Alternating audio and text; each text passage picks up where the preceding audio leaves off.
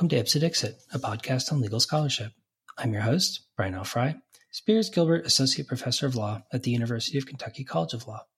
My guest is Hadar Avaram, Professor of Law at UC Hastings Law. We will discuss her new book, Yesterday's Monsters, The Manson Family Cases and the Illusion of Parole, which is published by the University of California Press. So welcome to the show, or welcome back to the show, Hadar. Thank you, Brian. Thanks for having me on the show. Yeah, no, I'm really excited to talk to you about this book, which I thought was fantastic. And you mentioned several times in your book another book that I did an interview about a few months ago, Jeff Melnick's book on the Manson family, Creepy Crawling. But your book is taking a really different look at the Manson family and what it means than honestly anything else I've personally ever really seen written about them, given that you're talking not so much about the crimes, but about sort of the experiences of Manson and the Manson family as prisoners. So I wonder, just to kind of situate listeners in the parole system that you're talking about, if you could say a little something about how the parole system actually works in practice, specifically in California, and sort of how it's changed over time. Sure. So in general, I think a good place to start is to remind listeners of a movie that many of us have probably seen, The Shawshank Redemption. And those of you who saw The Shawshank Redemption may remember the scenes where Red comes before the parole board.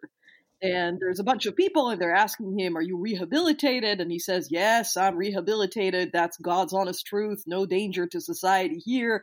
And then they reject him time after time. So the depiction in the movie is of the parole system in the 40s and 50s. But it says more actually about the time that the movie was made, which was in the 90s, than it does about what happened in parole at the time. Because by the time they made the movie, there was already a very cynical perspective on parole. So here's the thing. Before the 70s, generally in the United States and certainly in California, the system of sentencing was indeterminate, which is to say the judge would give you a really broad range. Like the judge would say, you know, your sentence is 3 to 20 years, right? That's a very broad range. And you would start coming up for parole after 3 years, after the minimum. And then you would continue to come up for parole until the parole board decides that you've been rehabilitated. So the judge has the ability to give the big range, and the parole board has an enormous amount of discretion to let you out. Now, in the 70s, for a variety of reasons that I talk about in the book, there was massive despair of this system. And there was a shift to determinate sentencing. And what that meant is that for the most part, sentencing is set. In California, it's set by the legislature. And there's and parole basically only applies to a handful of cases, which are the cases of people who are doing life with parole, right? Which is the sentence, the only sentence that's left that's indeterminate. Now, I should say that that's actually not a small number of people, because about a fourth of the prison population in California is people that are doing life. So just to give you guys perspective, I'd say California now has about 120,000 prisoners. Out of those people, about 700 folks are on death row. 5,000 are doing life without parole, and there's about 25,000 who are doing life with parole. These are people who have been in the system for decades, and they periodically come up for parole, and they talk to the parole board. The parole board is comprised of commissioners. The commissioners are political appointees by the governor. And the hearing can last a few hours long. At present at the hearing are the inmate, the lawyer, victims and victims advocates, if they want to appear, the prosecutor, some media representatives. And if the committee recommends somebody's release, the case then goes up to the governor, because California is one of the 4 states in which the governor has a right to veto a recommendation to release someone. So after 4 months, so the governor has 4 months to put in the veto, and that's basically it. A fairly small percentage of people actually get out. Up until very recently, it was very close to 0%, because our two of our governors, Gray Davis and Arnold Schwarzenegger, basically refused to let anybody out. And the parole board is kind of like an interaction, right? So the parole board also wouldn't let people out. And then with Jerry Brown, the gates opened a little bit, and now about 14 to 16% of the people that come up before the parole board get released. Almost never on your first or second hearing. Well, so in the book, you focus on on Charles Manson and the members of the Manson family. Why did you think that they were a sort of especially helpful lens for looking at the parole system in California and how we kind of do parole and how we should think about the kind of processes behind the parole system? I think that's an excellent question. And a lot of people ask me why I would pick the folks that are the most reviled criminals in the state of California rather than pick, say a more sympathetic person coming from a very poor background, poor person of color, somebody who would more easily evoke sympathy. And the answer to that is complicated. So my first book, Cheap on Crime, was about the reforms that we made to criminal justice in the aftermath of the financial crisis. And one of the things that I found out was that the reforms were largely aimed at nonviolent people, right? That's the low-hanging fruit. It's easier to sell to the public. And then I thought, well, how do we make sense of our opinions toward the folks that are on the other end of the spectrum? Sort of, retrenching our idea that, violent people are, should never see the light of day again, right? And so I decided to pick the folks that were at the very extreme end of the spectrum and see how they were treated. There were several advantages to this, one of which is that the Manson family inmates have been in prison now for 50 years, which means that I have basically half a century of prison documentation, more than 40 years of parole hearings backing up the book. And that allowed me to paint a picture that tells a story of what happened with California parole over those 50 years and how that mirrors what happened with California punishment. So it was very helpful in that respect. It's also helpful because I have an interesting mix. I can see how gender comes into the picture because 3 of the inmates that I talk about in the book were very young women when they committed the crime, adolescents. So I have that going on. I think these cases are also interesting in their own rights. They're emblematic of some of the developments in California. And more importantly, because these cases were considered so heinous and had such strong emotional valence in California, they actually shaped a lot of our ideas about extreme punishment. So basically, we have a bunch of cases that shaped California's regime of extreme punishment and then were in turn shaped by it. Now, of course, this choice of cases also has some flaws because, for one thing, just to mention one thing, all the inmates in my book are white, which is not the case when you look at California prison and you see that people of color are overrepresented in prison. But interviewing the attorneys for these folks have reassured me that most of what I saw was not unique to these cases. It was not about their notoriety or high profile. It was the same sort of thing that you see in a lot of cases in California, and it allows me to tell a story. And I also find, I think in hindsight, now having found what I found about the parole board, that there's a moral strength in using these cases because essentially the story that I have to tell in this book is so compelling, and the parole system in California is so Kafkaesque that you will find yourself having empathy and compassion for the Manson family. And if you have empathy and compassion for the Manson family, how about everybody else? Well, so in the book, you talk about what you refer to as the extreme punishment trifecta, which I understood to be sort of like how until quite recently, the different sort of indeterminate sentences in California all practically amount to the same thing, although it sounds like that might be changing somewhat these days. Like, could you talk a little bit about that and also about the sort of peculiar place of Manson and the members of the Manson family in relation to that extreme punishment trifecta, given the historical circumstances surrounding their sentencing? Sure. So when I talk about the extreme punishment trifecta, I talk about the 3 sentences that are at the end of the spectrum in the California punishment scale. So we have the death penalty, we have life without parole, and we have life with parole. Let me start maybe with your second question, because that'll help me answer the first question. So what's peculiar about the Manson family cases is that Charlie Manson and his followers were initially sentenced to death. This is in 1971. And this is at a time where the tide in support of the death penalty is beginning to change to favor the death penalty in California. So the public, after sort of a dip in the 60s, a dip in support for the death penalty, comes back supporting the death penalty. And then in 1972, there's a reversal of fortune because the Supreme Court of California, in a case called People versus Anderson, abolishes the death penalty in California. And they say this is a sentence that debases us all. It's beneath human dignity to do this. And this is not welcomed by the public in California. People are shocked by this. Even the lone dissenter in the decision holds a press conference in which he basically trashes all the other justices, right? So there's a sort of a swelling of public support for the death penalty just at a time that the California Supreme Court got rid of it. And of course, a few months after that, the Supreme Court of the United States decides Furman versus Georgia and says, there are serious procedural problems with how we do the death penalty in California, and we have to take care of those. And then the state starts scrambling, coming up with sort of Furman compliant, forms of the death penalty. And eventually the death penalty comes back, right? In Gregg versus Georgia in 1976, and California brings their sort of Gregg compliant death penalty sentence back in 1978. But it's too late for the Manson family.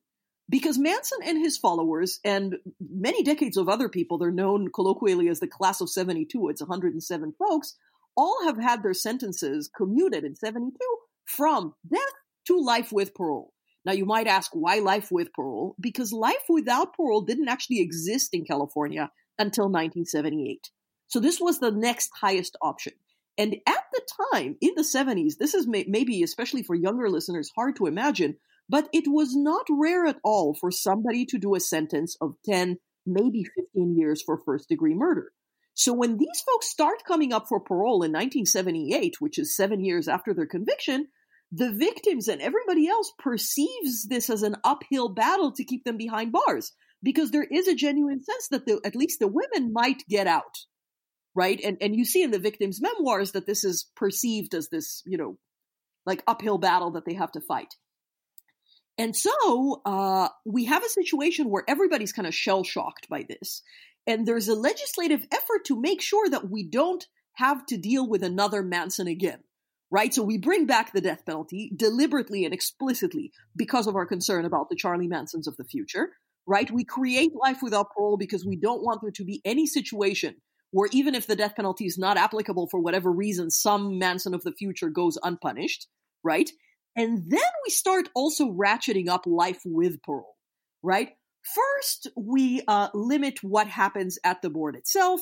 Then we create in 1988 the extra layer where the governor has a veto right, of course, only on decisions to release, so it only works one way, right? We make it so that the commissioners are no longer people from the therapeutic professions, and in general, the therapeutic professions kind of come out of the picture. The commissioners are political appointees, as I mentioned before. Pretty much almost invariably, they come from law enforcement backgrounds. So we're talking former sheriffs, former chiefs of police, former correctional officers, that sort of thing, that sort of background. Up until just a handful of years ago, no continuing education. So no education on, say, substance abuse or mental health or things like that. And then in 2008, we also add Marsy's law to the mix, increasing the number and sorts of people that can speak for victims in the room. And at the same time, also increasing the time, the presumptive time between parole denials, right? So essentially, the product of these consecutive developments is that we have, instead of 3 distinct punishments, right? The death penalty, life without parole, and life with parole, we now have basically one regime of interminable incarceration, right? We don't execute people in California. So everybody who's on death row is basically doing an expensive form of life without parole. Then we have life without parole, and then we have life with parole, but nobody's getting out, so that's also like life without parole. And we've also increased, because of this, the average time that a person actually spends behind bars. So the average time that a person spends behind bars until they are paroled has grown from 12 years in 1980 to 28 years in 2008. But keep in mind that that's only the people who have gotten out. That doesn't factor in the people who die behind bars or the many people who are still behind bars serving decades of their sentences. just roughly, but just because I'm interested, I mean, if you were to figure in those people, like roughly speaking, what do you think that number might actually, as a practical matter, look like? It's hard to do the math. It's really hard to do the math. And it's especially hard to do the math because prison is not a healthy place and people die young in prison. And by young, I mean, 50s, 60s. It's very hard to live to your 80s behind bars. So this is why it's kind of hard to make the calculation. But we have to think it must be considerably longer even than 28 years then. Well, so maybe you could talk a little bit about the research methodology for the book, which I thought was really interesting. What actually did you sort of look at? What did you do? And sort of how did you approach the materials, the primary materials that you were using in preparing this book? And also kind of what sort of research did you do yourself? Because there were a lot of really interesting observations and kind of conversations that you describe in the book. Sure. Happily. So the sort of the backbone of the book is content analysis of archival materials. And by archival materials, I mean every parole hearing of every inmate of the Manson family since their first hearing up until the time that I finished the book. So that's more than 40 years of transcripts of parole hearing. Now, this may come as a surprise to many listeners, but parole hearing transcripts are public information. So this is, if you're curious to study parole hearings, you can just reach out to the Department of Corrections in your state and you can ask for them. So for a reasonable fee, they put all of these hearings, most of them were not digitized, the ones that are older, of course. They put all of them on a CD for me and they mailed me the CD. And this is hundreds of thousands of pages, hundreds of thousands of transcripts. Some of them are a little bit difficult to read because they weren't digitized. So I looked at those. The first thing that I did was I had a little research group with a few of my students, and I assigned 1 or 2 inmates to each student. And they had to read that inmate's entire chronology in prison. And we did all kinds of activities pertaining to that. So that was the first once over the entire material. Then I went by myself without the student group, and I reread the whole thing by year. So for example, starting with 1978, all the hearings of everybody in 1978, all the hearings in 1979, all the hearings in 1980.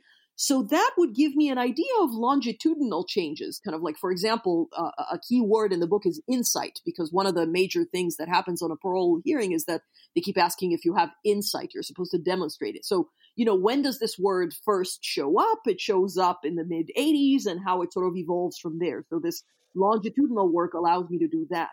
And then I did a third time where I read the hearings divided into the sections that the parole board uses. So every time somebody comes up for a parole hearing, the first thing that you talk about is their past, so the crime of commitment, what brought them into prison in the first place. Then you talk about the present, kind of what their life is like in prison, their disciplinary file, any rehabilitation programming they're in. And then you talk about the future. What are their plans for release? So reading the entire thing again, divided by past, present, and future, allowed me to get a sense of how much the past overshadows the other parts. And how much, even though there's this, there's actually precedent from the California Supreme Court saying you can't just deny somebody parole because of the heinousness of the crime. The heinousness of the crime is basically overshadowing pretty much everything that happened since then, regardless of how you talk about it. So that's the core of the book. And then in addition to that, I have interviews with lawyers that represent the inmates. I've had conversations with one of the people that are featured in the book, phone conversations from prison. I visited a bunch of rehabilitation programs outside bars for formerly incarcerated folks that had been through the parole process, and attended a couple of events that a nonprofit called Uncommon Law organizes called Lifer School, which is basically teaching lawyers how to represent people on parole. So there's these observations in addition to the corpus of the book, which is based on the hearings themselves.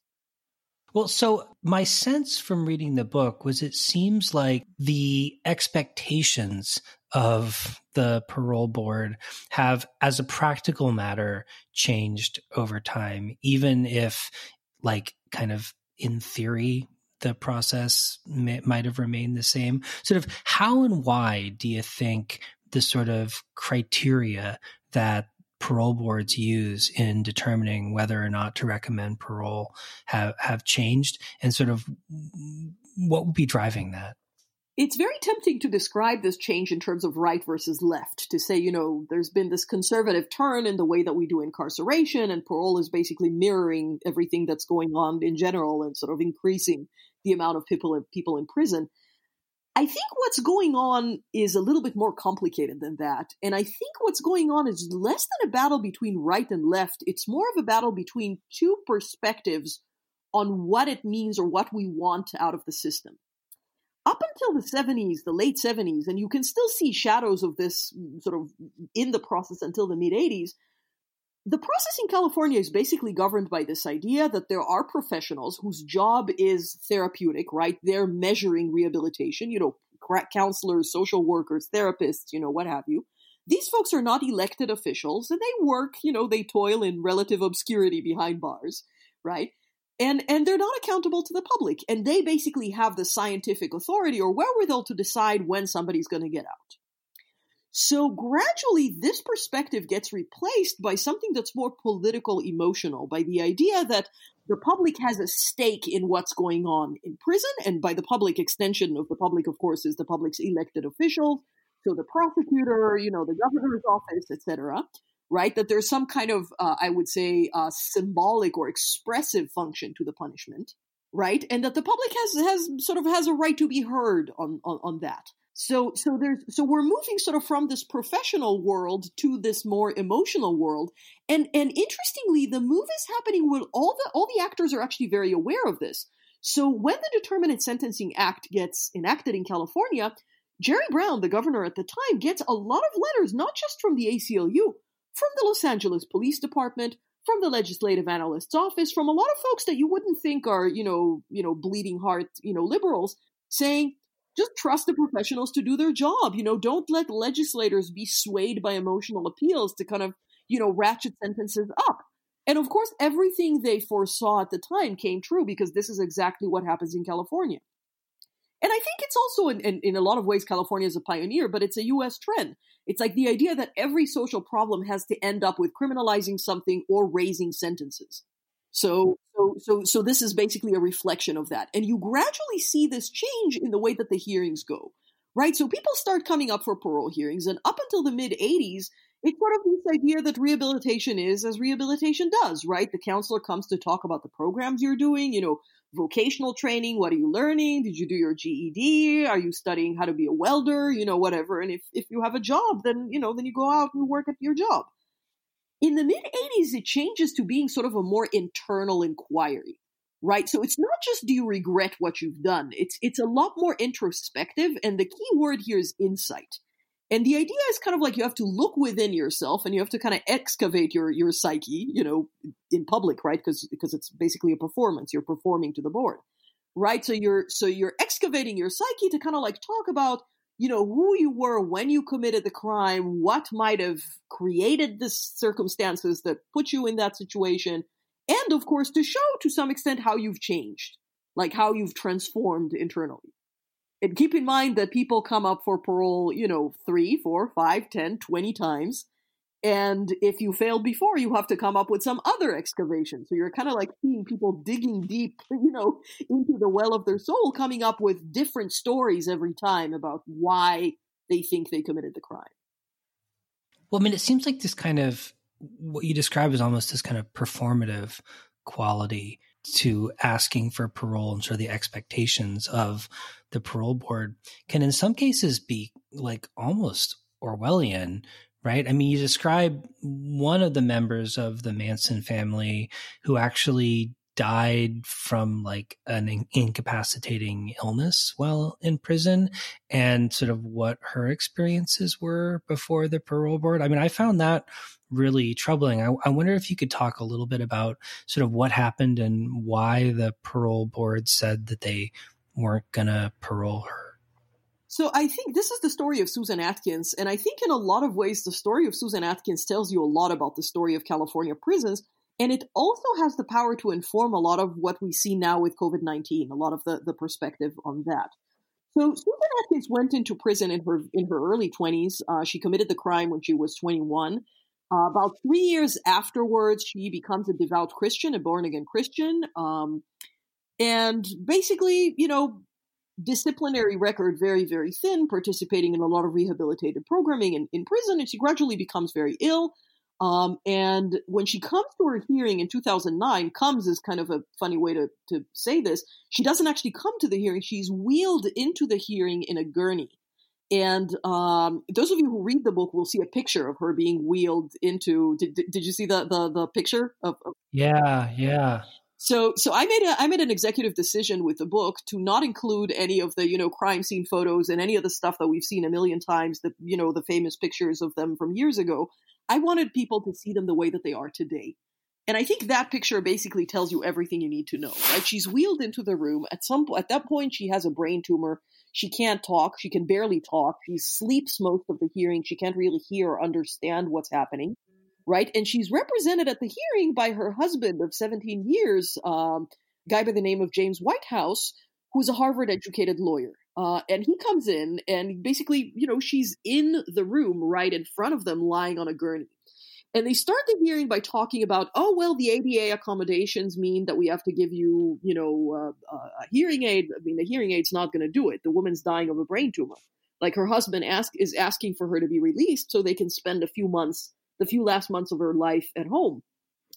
At the hearing, the prosecutor gets up, starts, bringing up all kinds of things from 50 years ago. Why did she give her son this name and not that name? And what does it mean? Deborah Tate, who is Sharon Tate's last surviving sister, gets up at the hearing, points at the gurney, says, this woman is still a risk to public safety. This woman, meaning the vegetable that's on the bed, right? She's still a risk to public safety because, other people are going to learn from her example. James Whitehouse really loses it in front of the board and says, what are you talking about? Like, what risk? She's about to die. And they conclude, they speak directly to her at the end and they say, we're not going to let you out. You're still a risk to public safety. And she dies in prison just a few months later. And I think this is what I talk about when I talk about the past overshadowing the present. It's you are in the room with a person who is dying in front of you and you can't see it. And to me, this is emblematic of the way prison looks at old age and illness. And I think we see the same thing going on now with COVID-19. We're seeing elderly and infirm people, basically sentenced now to die by COVID, right? And California is not letting people out beyond kind of, a nominal number. And then we have these debates about so-called violent people and how we're going to let out violent people. Well, violent people in California are people who committed a murder when they were young 40 years ago. Now they're old and they're sick and their recidivism is the lowest in the state, right? These are exactly the people you have to let out because these are the people who are in the risk groups.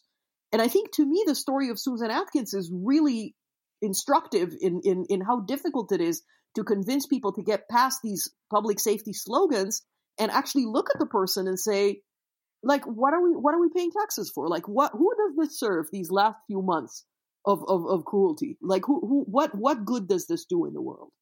Well, I thought the story of Bobby Beausoleil was really interesting and instructive as well. I wonder if you could talk a little bit, just kind of tell listeners who might not be familiar with him, sort of who he is and why he was sort of a little different than some of the other family members, and sort of talk a little bit about his frustrations trying to explain to the parole board how he had, worked to rehabilitate himself. One of the interesting things about Bobby's case is the way that it's then viewed by the board in terms of what his present prison is like. In perspective, Bobby comes into prison already an accomplished musician, an accomplished actor. He already has a voice. And he doesn't participate in rehabilitative programming in prison. And he says, I don't need my GED. I already have a profession. He comes off as very arrogant. He doesn't suffer fools gladly. The commissioners are very offended by this. They're telling him, well, you might not find work in your profession, even though he is working in prison as he serves his sentence. They scold him for not participating, even though he's running a rehabilitative program in prison. So he's basically running the prison band. He puts together an electronic recording studio in the prison and gets no credit for any of that because that's not the official rehabilitative programming in the prison, right? At the same time, his disciplinary record is getting the side eye because of all sorts of things that are what I've seen in other cases as well.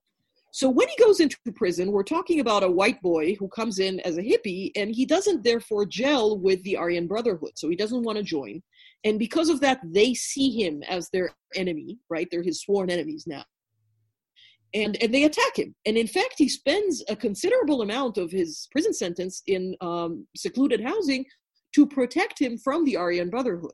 So one aspect of this that I see again in a lot of cases is that because his restricted housing status, attend rehabilitative programming. This is something I see again and again, people getting dinged for not attending programming that they can't attend either because they don't exist or because they can't actually go there, right? And in his case, there's also this extra twist, which is another thing I see in a lot of records, that prison records and prison disciplinary hearings are not written well, and mistakes get carried from year to year. So in the late 70s, there's a lot of talk in his parole hearings about an incident in the yard involving a baseball bat.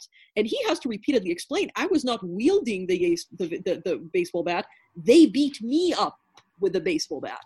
And then year after year after year, they ask him, well, there's been this thing, baseball bat. Or here's another one. It's dinged because he smoked marijuana, he smoked a joint. And he explains to them, and this is actually something that opens you just a little window through one story to just the general misery in California prisons in terms of healthcare, right? And he says, look, I had this serious disease. I waited for weeks for an appointment. They finally prescribed a medicine that made me constipated. I was genuinely concerned for my life. And so I self-medicated. This is not rare. And again, taken in the context or look at this, again, the backdrop of what was going on in prison healthcare in California, and still is in some way, up until the litigation that came all the way to the Supreme Court, a person would die every 6 days in a California prison from a completely preventable disease, just a function of prison neglect and mismanagement. So we're talking about people getting dinged for all sorts of things that are either written wrong. Here's another story for you, Bruce Davis. Bruce Davis gets dinged for having a knife, right? A serious offense, right? Having a knife in prison. Turns out it wasn't a knife, it was a plastic spoon, right? Because of the conditions in prison, because there's no air conditioning, because, the paint is peeling and getting wet off the walls, which also is also a health hazard, they allowed the inmates to scrape the paint off the walls with a plastic spoon. And then an officer passes by and dings him for having a knife. And of course, the following year, after he explains this, again they say, but you'll have a write-up for a prison knife.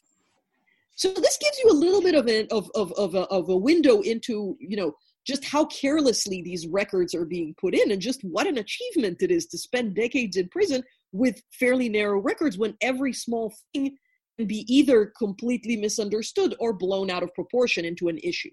And whenever there's a small issue, it becomes this big discussion, right? So, for example, Leslie Van Houten gets found with a quarter on her, right? So this is mid-'80s, right? They found a quarter in her jacket pocket. Like, what are you doing with a quarter?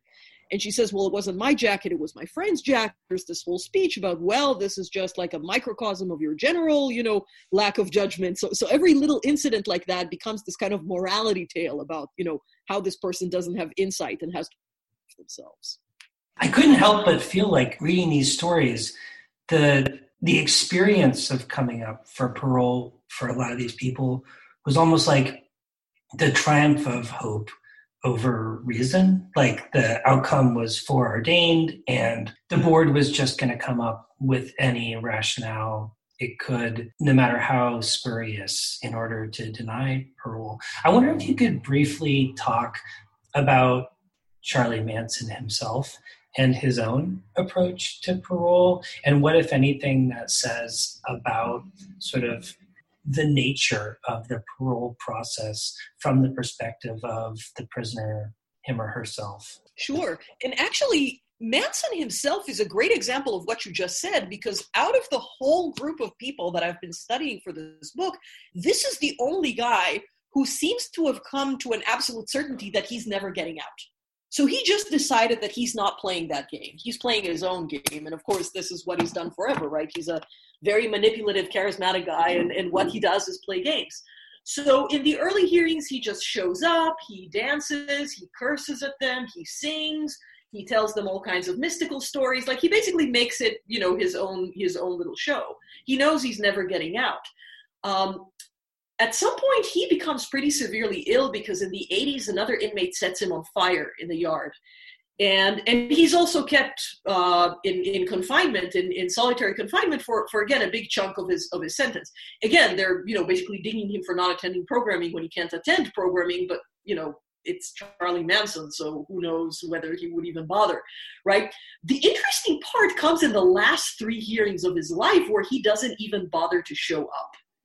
So he's represented, there's actual lawyers who are appointed to represent him, and they show up, and they have all kinds of different ways to try to deal with the fact that their client's not actually in the room, right? One person says, I just want to withdraw because I can't represent a person that I haven't met.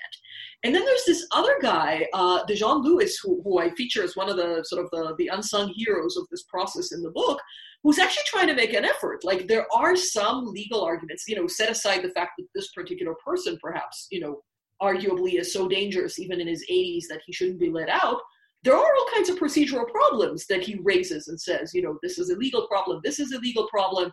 Or, for example, they're saying, well, I don't see that this guy has any plan for employment. And DeJean Lewis gets up and says, well, he's 80. What kind of employment, do you expect him to secure?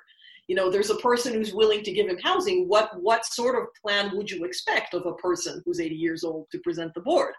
Right? But the board is so discombobulated by the fact that Manson hasn't bothered to show up that they speak to him as if he's in the room. And to me, this is the epitome of the parole hearing as performance. Like, it's in the record. Like, you read the record and you see that they're saying, Mr. Manson, comma, we are speaking to you through the record, right? And they're basically talking to his empty chair. And to me, this is like the ultimate triumph of Charlie Manson, right? Playing people right until his death without him even having to be there. And it tells you how much this process depends on the theater of the process, and how when somebody's just like, I'm not going to play this game, the whole thing falls apart. Well, so, I wonder if you could talk a little bit about how you think the kind of the stories you tell in the book illuminate sort of in a bigger picture how the parole process actually works, and what, if anything, they tell us about how we ought to think about how parole should work and how we might get there. So there's a number of things that I see there that are generalizable to just general things that we've seen in parole and in California punishment in particular. So one thing is, for example, the change in the role of the prosecutor at the hearing. So in the early 80s, the prosecutor comes to the hearings mostly to just kind of, give legal help. If there's something unclear with the record, the prosecutor explains what it was. But gradually, the role of the prosecutor expands beyond that, and he becomes something that I call in the book the moral memory of the board. Right? The prosecutor feels comfortable opining about people's risk, about what they do. They talk in this very florid language. At some point, Stephen Kay, who was one of the original prosecutors in the Manson trials and kept coming into the hearing, says, about Patricia Krenwinkel, this woman has ice in her veins instead of blood. He feels comfortable asking them about their current prison sentence, which is beyond, of course, the trial stuff. Like, I hear that you're drawing a lot of naked ladies. What's up with that? Stuff like that. He opines about women's romantic liaisons and marriages. Like, he'll say, you clearly didn't choose very well. How can we trust that you're going to choose well in the future? So this is a very gendered thing. The guys get dinged for drawing, naked women with titties. The girls get dinged for, unsuitable romantic liaisons. So we're seeing this expansion in the prosecutor role that tells us in general something about what prosecutors have done in state and local courts since then, and why there's this move to progressive prosecution now. And then we're also seeing the increase, this is related to that, the increase in the role of the victims. So this is especially interesting in the context of the Manson family because the Tate family, first Sharon Tate's mother and later her sisters, basically take this mantle, but they, beyond just advocating for their own family, they basically become the blueprint for what it is to be a good victim in California, right? To be a good victim in California, you cannot be forgiven and you have to be punitive. And in fact, in one of the instances that I talk about in the book, the Tate family actually drives away from the process another victim who wants to speak on behalf of release. So there's a woman by the name of Susan LaBerge, who is a cousin of the LaBiancas. And she strikes a very unlikely friendship with Tex Watson, the man who killed her parents. on the basis of both of them being born-again Christians, and she comes to the hearing to speak on behalf of him. And later in the parking lot, and I'm telling you a favorable version of this because this comes directly from the Tate family memoir, Doris Tate accosts her in the parking lot and spits on her and tells her, "You're a piece of shit, your parents are rolling in their graves." And of course, Suzanne Laberge never shows up again, right, at the hearings. And that kind of tells you something about how we've calcified this idea in California that a good victim is a punitive victim. Like when you talk about victims of violent crime in California, you think about the Tate family, you think about Mark Klass, Polly Klass's father, and in many ways, the architect of the Three Strikes Law. You don't think about the vast majority of victims in California who tend to be poor people of color, victimized by related drug war. And when you actually speak to the victims that don't have a voice, which I've done working in anti-violence coalitions in Santa Rosa and in Sacramento, you don't hear this punitive stuff at all. What you hear from people is, it's just a coincidence that my son is dead and this other kid is in San Quentin. It could have easily been the other way around. The problem is not the death penalty or whether somebody gets parole or not. The problem is systematic racism and neglect and the fact that our neighborhoods are just like abandoned to fend for themselves and there's no opportunities for the kids, right? This is what you hear from victims whose voices never get heard. These are also the victims that don't have the money and the wherewithal to travel to these parole hearings and say what they feel. Now, the thing is, even the victims don't really get what they want out of this process because the whole process is so neatly choreographed, right, that any apology that they're going to get from the inmate is not going to sound sincere. You know, even if it is sincere, which we have no way of knowing, it's not going to come off sincere because how sincere can somebody be when their whole freedom depends on, you know, this kind of apology? And there's also all kinds of choreographical problems with the process that make it even less sincere because under Title 15, which is the law that basically scripts how a parole hearing should go, the inmates are not allowed to speak directly to the victims. So if you go out and you were, you know, shell-shocked by the fact that the person didn't even tell you that they're sorry, it's because they're not allowed to tell you that they're sorry. They're not allowed to talk to you. They're not allowed to look at you directly. So there has to be some way to have a conversation where victims can talk to inmates about the harms that they've done to them and get an apology that is outside of this parole realm, because in this parole realm, what is going on is not good for anyone. So those are just a couple of the suggestions that I make in the book. I also suggest to depoliticize the process by taking the governor out of the picture. There is nothing that this adds to the parole board.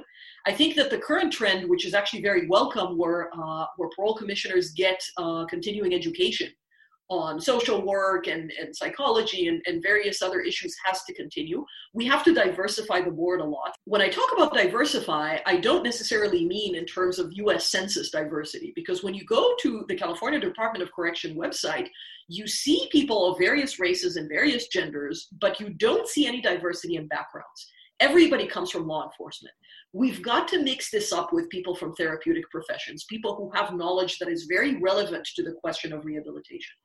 And most of all, I think we have to let go of the idea that we can look at somebody and we have a mystical ability to tell if they're a good person or a bad person. The first thing is that I don't think it's the job of the parole board to tell good people from bad people. You don't need the person to be good. You just need them to not commit crime and endanger public safety. There's plenty of bad people going around outside too. As long as they don't commit crime, they're not bothering me, right? That's not the issue. But the idea that you'd be looking at somebody and you can tell if they're sincere or not, we know from robust social psychology that this doesn't have any purchase. This is not real. And in fact, we know from research that the people that are most certain in their ability or have this hubris that they can tell who's telling the truth, who's really remorseful or whatever, are the people who do least well in blind studies where they have to pick truthful people from lying people. So we need to get rid of this hubris, and we really have to come to this idea that rehabilitation is as rehabilitation does. People age out of crime in their 30s, right? If you have somebody who's in their 50s, they're not going to commit crime again in all likelihood if they have opportunities and a job and supportive people on the outside. And most importantly, we can't exit this Kafkaesque process unless we really have a true rehabilitative program in prison that has a carry-on the outside, where there's a continuum, where you learn a vocation, you learn a profession, you educate yourself in prison, and then you go outside and there is a helping hand out there to help you find a house and find a job. This is not what is happening now. And if we're really about protecting public safety rather than just making noise as if we care about public safety, this is what we need to do, is we need to create the kind of opportunities for people when they get out where they don't have to commit crime. Well, so Hadar, in closing, I noted that you used the Tibetan Book of the Dead as a framing device in your book. And I wonder if you could talk a little bit about that and why you found that a helpful way of thinking kind of philosophically about the nature of the parole system. The Tibetan Book of the Dead is a fascinating read, and it basically walks you through the process of accompanying someone who has recently died through the different stages that they pass in the Tibetan afterlife before it is decided whether they're going to basically exit the reincarnation cycle and achieve nirvana, or be reborn and come back into the cycle of samsara, the cycle of life and death and rebirth. And those concepts, those passages that they pass on the way are called the bardos.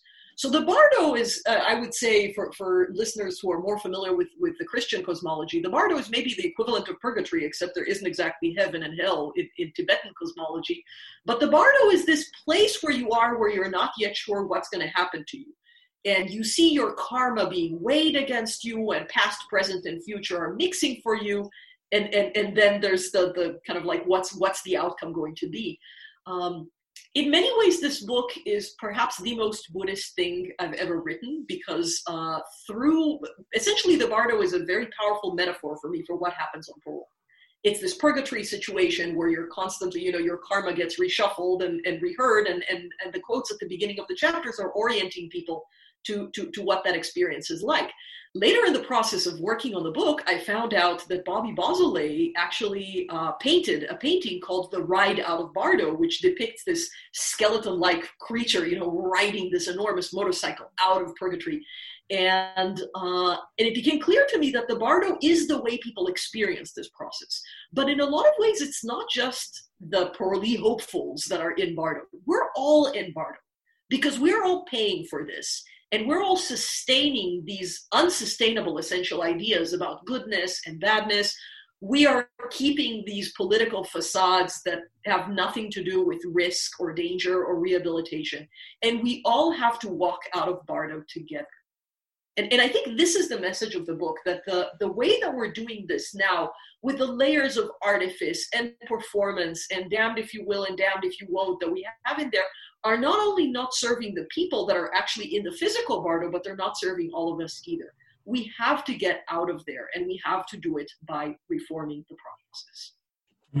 Well, Hadar, thank you so much for coming on the show to talk about your book. I really enjoyed reading it, and I've also deeply enjoyed talking to you about it. And I really hope listeners will check it out, because there's so much more in there that we haven't had a chance to talk about. Thank you. This was really fun.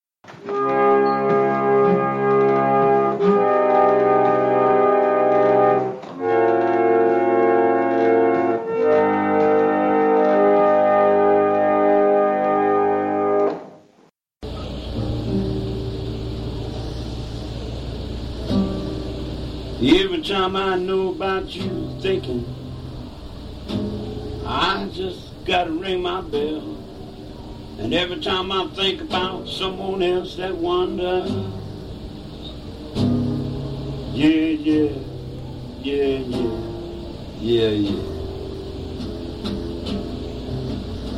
Sometimes it works just right, and I can dance all night.